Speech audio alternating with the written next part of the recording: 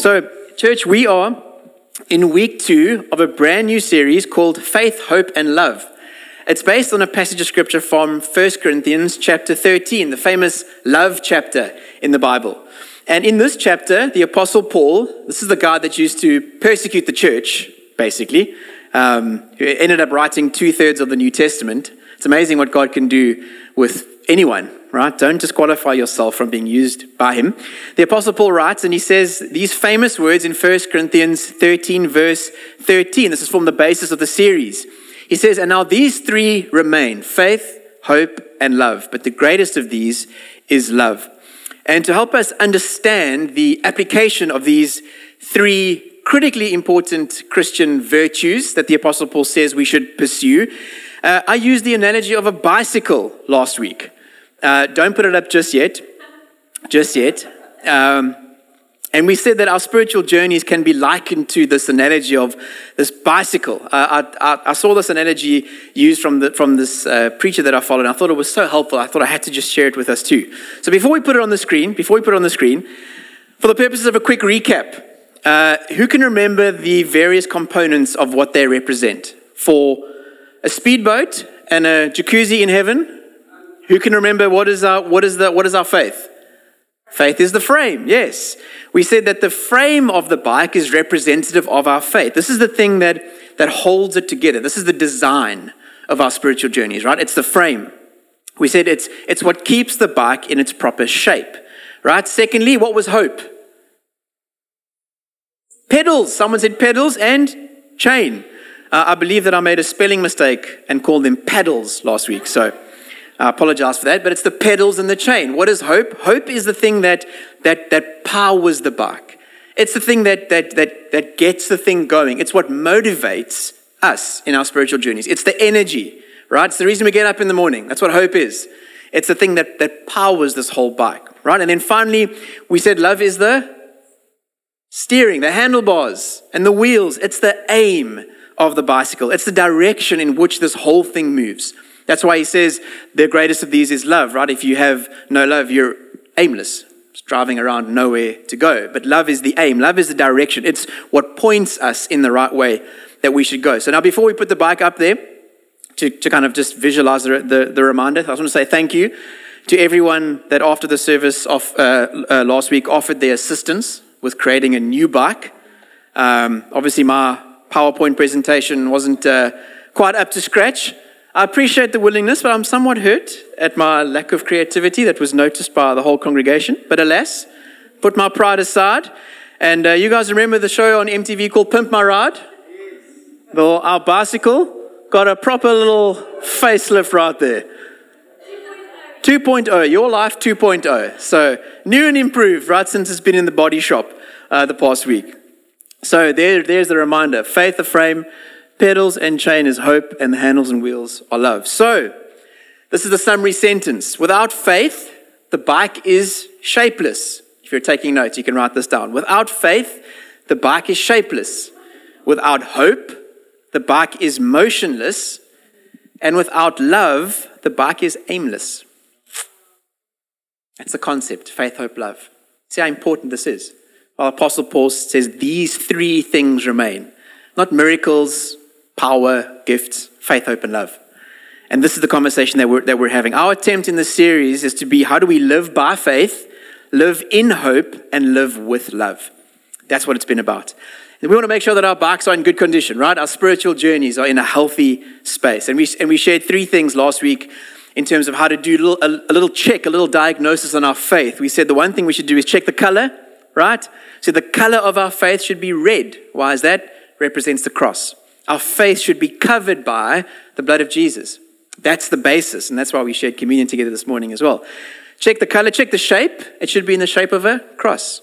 Many different shapes of faith out there, many different expressions of faith, different things to believe in, but the one that can withstand the potholes of life, as we call them in South Africa, that's the one that's in the shape of the cross. That's what's going to withstand, because it's based on Jesus' work, his finished work, not on our efforts.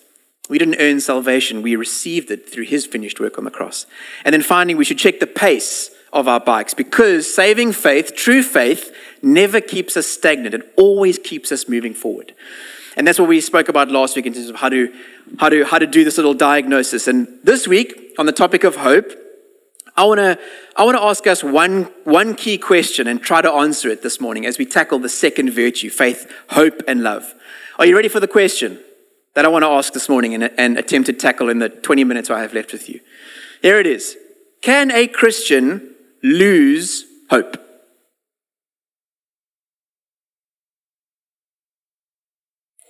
Can a Christian lose hope? Where's the pot? I want to stir it a bit this morning. Not that kind of pot. Wat se dominee is die? He's stout, ne? No. The pot. I want to stir the pot. The proverbial pot. Because here's the thing. It worries me almost, and I include myself in the statement, that there are a lot of people walking around seemingly without hope. Like we've lost hope. Gave up hope on something. Far too many people that I speak to saying, I had hope, but now, after such and such happened, I seem to have lost it. I've lost hope. Can anyone resonate with that at all? Can you relate to what I'm saying? A lot of people wandering through life without the motivation to get up and get going, like the chain has fallen off the bike. Pedals aren't working. Can't seem to find the energy to get going and move forward. Those that are Christians and those that aren't. And if you're not yet to believe in Jesus, our obvious hope is that you ultimately will be, but you'll also know what this feeling of hopelessness is like all too well.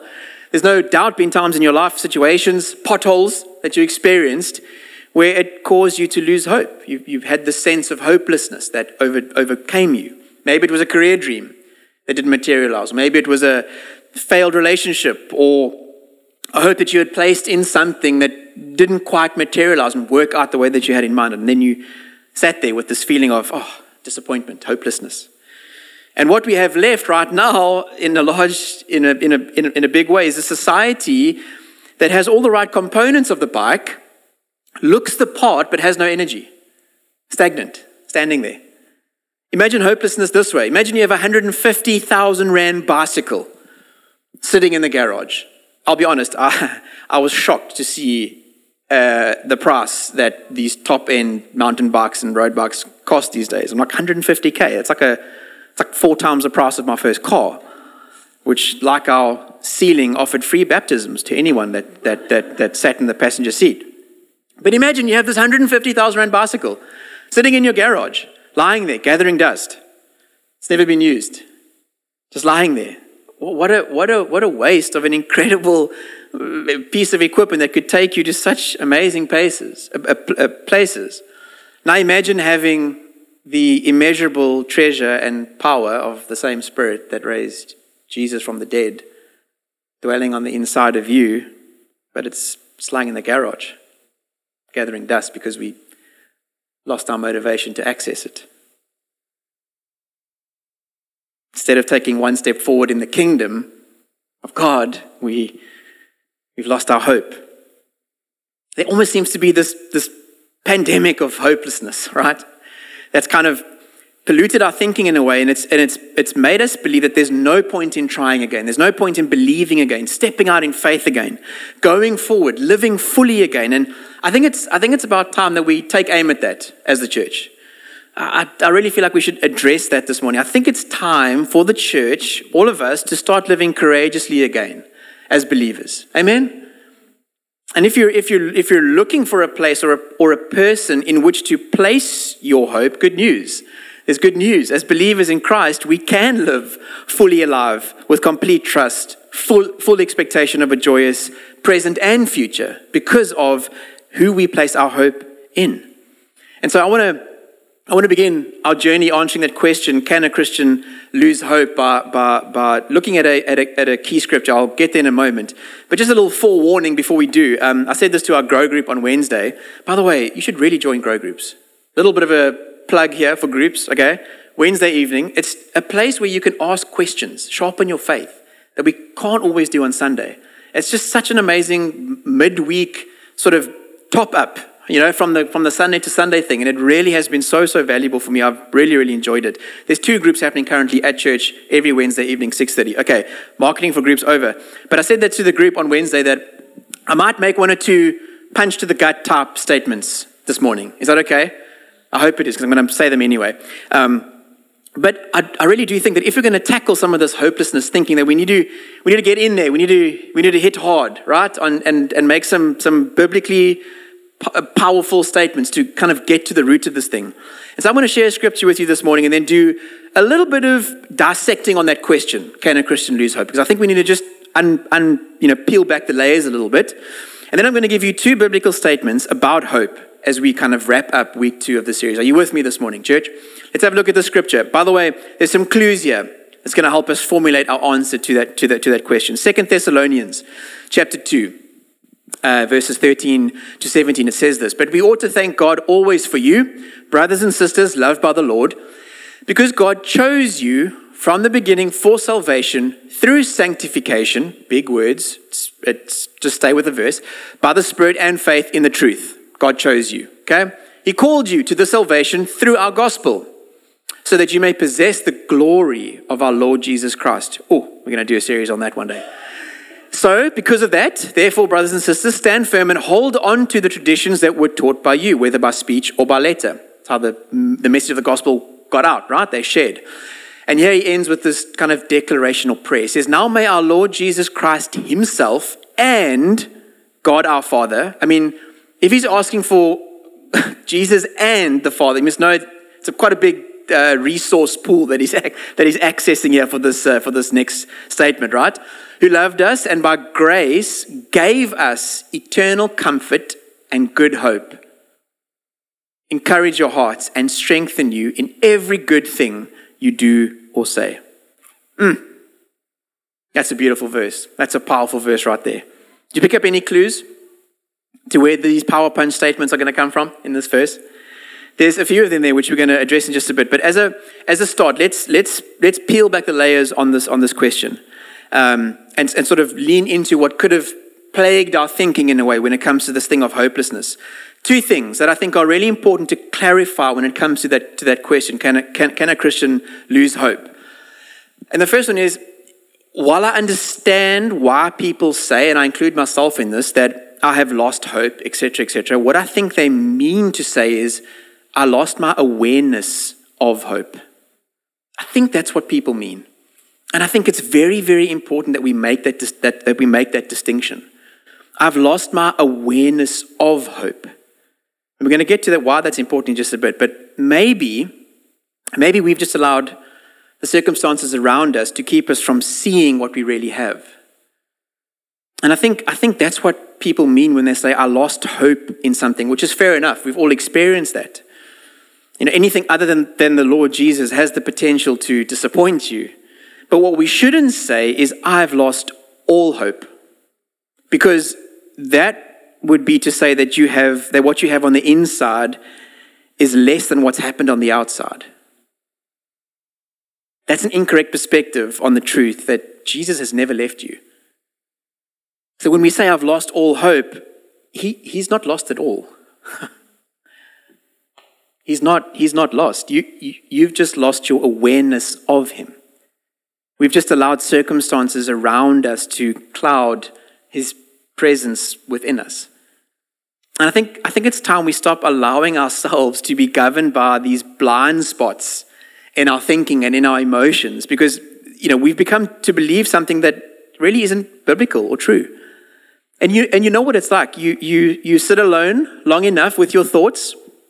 They go undisclosed. They kind of go under the radar. They go unchecked, unchecked through the filter of scripture and the filter of a mentor or the filter of grow groups. There's the grow groups marketing thing again. But you sit there and this thought becomes unchecked, and pretty soon it wedges itself in your belief system. And the more you think about it, the more you begin to believe that it's true. And very soon, you've got a whole set of reasons surrounding this unhealthy belief, thought, convincing you that it's true, when actually it's just a lie from the enemy. It's not true at all. I'll give you a practical example. Suppose that you went out with some friends and, you went out to trying to think of another holy establishment in Jbay. That was a dig. That was a secret dig. I'm sorry. Suppose you went out to Bruco, all right? And you saw someone there that you had an interest in, that you liked this person. And you looked up and you saw them and you greeted them and they didn't greet you back. They kind of just looked straight past you. And you wondered what on earth that meant. Like, why? What? It bothered you the whole night. The next day you woke up and that's the first thing you thought about, how this person seemed to completely ignore you. Even when you were looking straight at them, You started wondering, did I upset them somehow? Did I say something? Did I do something? Maybe I did. Why did I do that? Why does this keep happening? It's not the first time. What's wrong with me? Am I really a fill in the blank? When that person said that to me when we had that argument. Maybe I should just stay at home and just forget about them altogether because that would make me actually happy. Relationships are overrated anyway. And there you are, making a case for why you're justified in losing hope in relationships. Unchecked thoughts, all the while the other person, they just didn't see you. You see what happens? We sometimes allow those thoughts to create this reality that really isn't biblical. And I want to take aim at that root this morning. I want to pull that out, and I want to say, hope is never lost because Jesus is never lost. Psalm 46, verse 1. It's a well-known verse. It bears mentioning at this point. God is our refuge and strength, a very present help in trouble. He's not gone anywhere. And so I think perhaps what we should say is, I haven't lost hope. I've maybe just lost my awareness of hope that I have. Can you say amen to that this morning, church? First one. Second one, this is another punchy statement. The second layer that I think we need to peel back is when people say I've lost hope is that we've allowed the emotion of hopelessness that we feel to override the reality of hope that we have. We've allowed the emotion of hopelessness that we feel to override the reality of hope that we have. Here's a power punch statement. We can't lose what we don't own.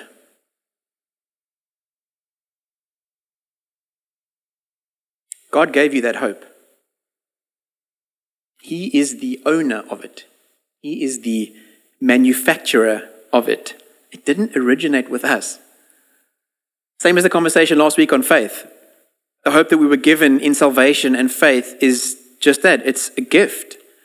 Sure, when it's given to us, it transfers to us, it becomes ours, and we take hold of it, but it didn't come from us. So ultimately, we can't lose something that belongs to and comes from the King. It's His. Don't say I've lost hope. That would imply that there was a deficiency with the supply of the Savior that's on the inside of you, and that's not true. The source of hope within us as believers produces that hope independent of us.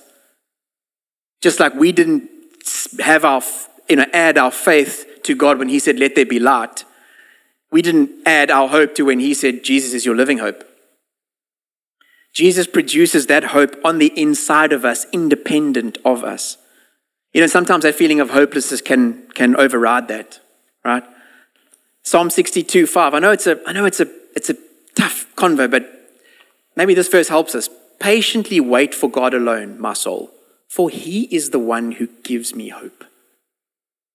If you're waiting on yourself for hope, it's going to be a long wait. If you're waiting in the country, maybe a longer wait.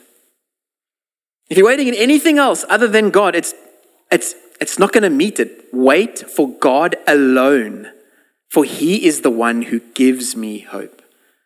Friends, when we say things like, "I have no hope," I think what we mean is we've allowed the emotion of hopelessness to override the reality of hope that we have. Can you say amen to that this morning? I know it's a punchy conversation. Are you still with me? Are we okay?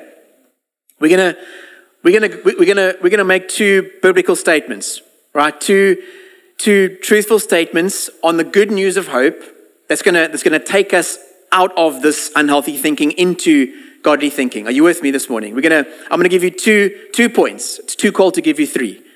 2 points this morning. They're very simple. They're very, very simple points, but they've helped me remember these important concepts. And so I hope in sharing them with you that they will encourage you also. We've said today, we can live in hope because we have a living hope. We can live in hope because we have a living hope. You probably noticed in those verses and in our conversation that we've referred to Jesus as alive. He's alive. What does that mean? It means our hope is not stagnant. Our hope is not in the past. It's not based on something that can't sympathize with what we're going through. Rather, our hope is based on the living, risen Savior. Hope has a name. Hope has a name. That name is Jesus. Amen. There's many situations that can produce hopelessness, which are no doubt valid, but there is a name that produces hope. Situations we face produce hopelessness, but there's a name that produces hope. His name is Jesus. Circumstances, situations, they change. He never does. He's constant. And we can have this reminder to constantly place our hope in the one who is alive. Look at Hebrews 4, verses 14 to 18. Since then, we have a great high priest who has passed through the heavens, Jesus, the Son of God. Let us hold fast our confession. For we do not have a high priest who is unable to sympathize with our weaknesses. But we have one who in every respect has been tempted as we are, yet without sin. Let us then with confidence draw near to the throne of grace, that we may receive mercy and find grace to help in time of need. Such an encouraging passage of scripture. This concept about Jesus being alive is a massive one. This idea of the resurrection. It really is one of the cornerstones. It is the cornerstone of the Christian faith. We obviously speak about it during Easter, the death, burial, and resurrection of Jesus, but I'm wondering if we perhaps shouldn't speak about it more in church, because it's such a powerful thing. And this, by the way, is one of the major differences between the frame of the Christian bicycle, the cross, and the frame of other religions that are in different shapes. Our hope is built on a resurrected King, a risen Savior. While we're not going to take a moment and knock other religions this morning, that's a debate for a whole other day. Christianity really is the only religion where our God rose again and is no longer subject to death. This is our faith. You could say it this way: our hope never dies because he will never die again. The Christian hope never dies because he will never die again. Romans 6, 8 to 11. Now, if we died with Christ, speaking of salvation, we believe that we will also live with him. We know that since Christ has been raised from the dead, he is never going to die again. Death no longer has mastery over him. For the death he died to sin once for all. But the life he lives to God. And this is a personal application. So you too consider yourselves dead to sin. The old you has passed away, but alive to God in Christ Jesus. Amazing verse. And it's a massive topic, this topic of the resurrection, how it translates into us being able to access a living hope. And C.S. Lewis, he said this once about the resurrection. He said, Christianity, if false, is of no importance. And if true, is of infinite importance. The only thing it cannot be is moderately important. So if Jesus did rise from the dead, folks, that means something. That means everything, in fact. It means that our sense of hopelessness can be conquered because Christ is alive. The pedals and the chain on our bikes can continue to move, friends. They can continue to move because by definition of the fact that Jesus is alive, he's moving too. Our hope is not stagnant. Our hope is alive. Maybe your situation seems dead. Maybe the dream seems dead. Your living hope is not. Amen? We can live in hope because we have a living hope, number one. And number two, as I said, now it's too cold for 3 points. This is only the second one. Not only can we not only can we live in hope because we have a living hope, but also we have a live-in hope. A live-in hope. What do I mean by that? That's a hope that doesn't just pass by you casually. He resides within you. He lives in you. And I think what we need to do as believers is just to allow him room. Just allow him room to fill us with that hope that he carries on the inside of us. Now, I'll tell you a quick story just to help us unpack this concept, but one of the things that I remember most about growing up was how my parents would always host people at our home. They would always be hosting someone at our house. They would just open the home to people. And this was both in the home that we used to live in a suburb called Charlotte in PE, and the home that we live in now in Warmer, which we actually bought from our folks. Kelly and I bought from our folks. But they would just open the home to anyone and everyone from all walks of life. People that were going through difficult times, people looking for work, people who just, come out of rehabilitation and were looking to get on their feet again. Even some friends of ours that just, needed a place to stay. Sometimes for a night, sometimes for 6 weeks.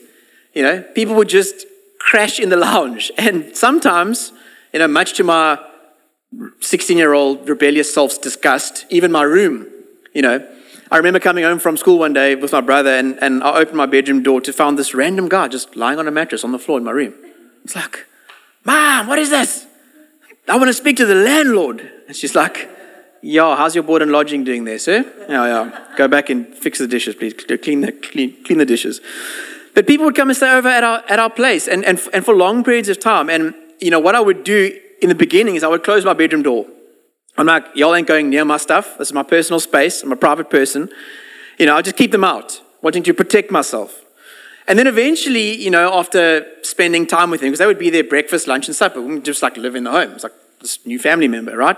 Eventually, I would sort of slowly open up, and be like, hey, you want to come check out my cool Pokemon collection? I don't know. What are kids in high school playing with these days? I don't know. Do I want to know? No, I don't want to know. Okay. Well, back then, Pokemon was still cool, okay? And, I would start to build a better relationship with them, warm up to them, as it were.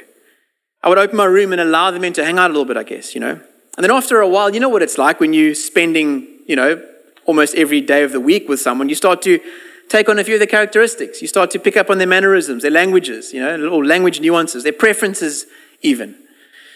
And as they lived in the home and spent more time there, and as I got to know them better, eventually I would miss them when them or their families would move out. And here's the thing, you build a much better relationship with someone when they live in your space, as awkward as it may be in the beginning, when compared to someone that you keep at a distance outside. And perhaps you're here this morning or you're listening to the podcast and you've never let the Lord Jesus in. You've kept him at a distance. He's on the boundary line of your property, of your heart, looking in. And you've been left wondering why it feels like you have no hope. I want to encourage you this morning, friend. We have a live-in hope that resides within you. He's the Holy Spirit, and he's longing for you to open that door. He's longing for you just to allow him in. Spend a bit of time with him. Get to know him. Start taking on some of his characteristics, some of his language. You know what language he speaks? He speaks forgiveness. He speaks joy. He speaks freedom. He speaks faith, love. Allow the roommate that's there to occupy more space in your heart. He's been in the house the whole time. When you got saved, the Holy Spirit was given to you. And maybe it's just time for us this morning to allow him more space. Come and fill us again with hope, Lord, we pray. It's time to get back on the pedals again, church. We can live in hope because we have a live-in hope. Romans 15:13. How's this prayer? Now may the God of hope, fill you with all joy and peace as you believe, so that you may overflow with hope by the power of the Holy Spirit. Keep that verse up there for a moment. You guys notice the language there. Now may the God of hope fill you with all joy and peace as you believe, so that you may overflow. Not just have enough. Not just have a little bit. Not just in the lounge or in the kitchen, somewhere in the corridor. The whole house overflowing with hope by the power of the Holy Spirit. I'm gonna close with a final thought or two around this topic, friends, and then and then read a final scripture that I think is just so powerful on this verse. In fact, if I had to recommend one chapter in the Bible on this topic of hope, this would be the one, the scripture that I'm going to get to just now. But I know that there's a lot of angles we can take on this topic of hope, right? There's a lot of different perspectives we could have shared on. There's a lot of different details we could have unpacked. We know, for example, that hope comes by waiting on the Lord, right? And it results in renewed strength. Where's that verse? Those who wait on the Lord shall renew their strength. Isaiah. We know that hope is produced by character. That's Romans. We know that there is unity in the hope to which we have been called. That's Ephesians. But specifically this morning, I really wanted to address this topic of hopelessness, which is why we sort of focus on the points and the scriptures that we did. And I felt so strongly about this that I've actually asked Rob and the guys to kind of join me after the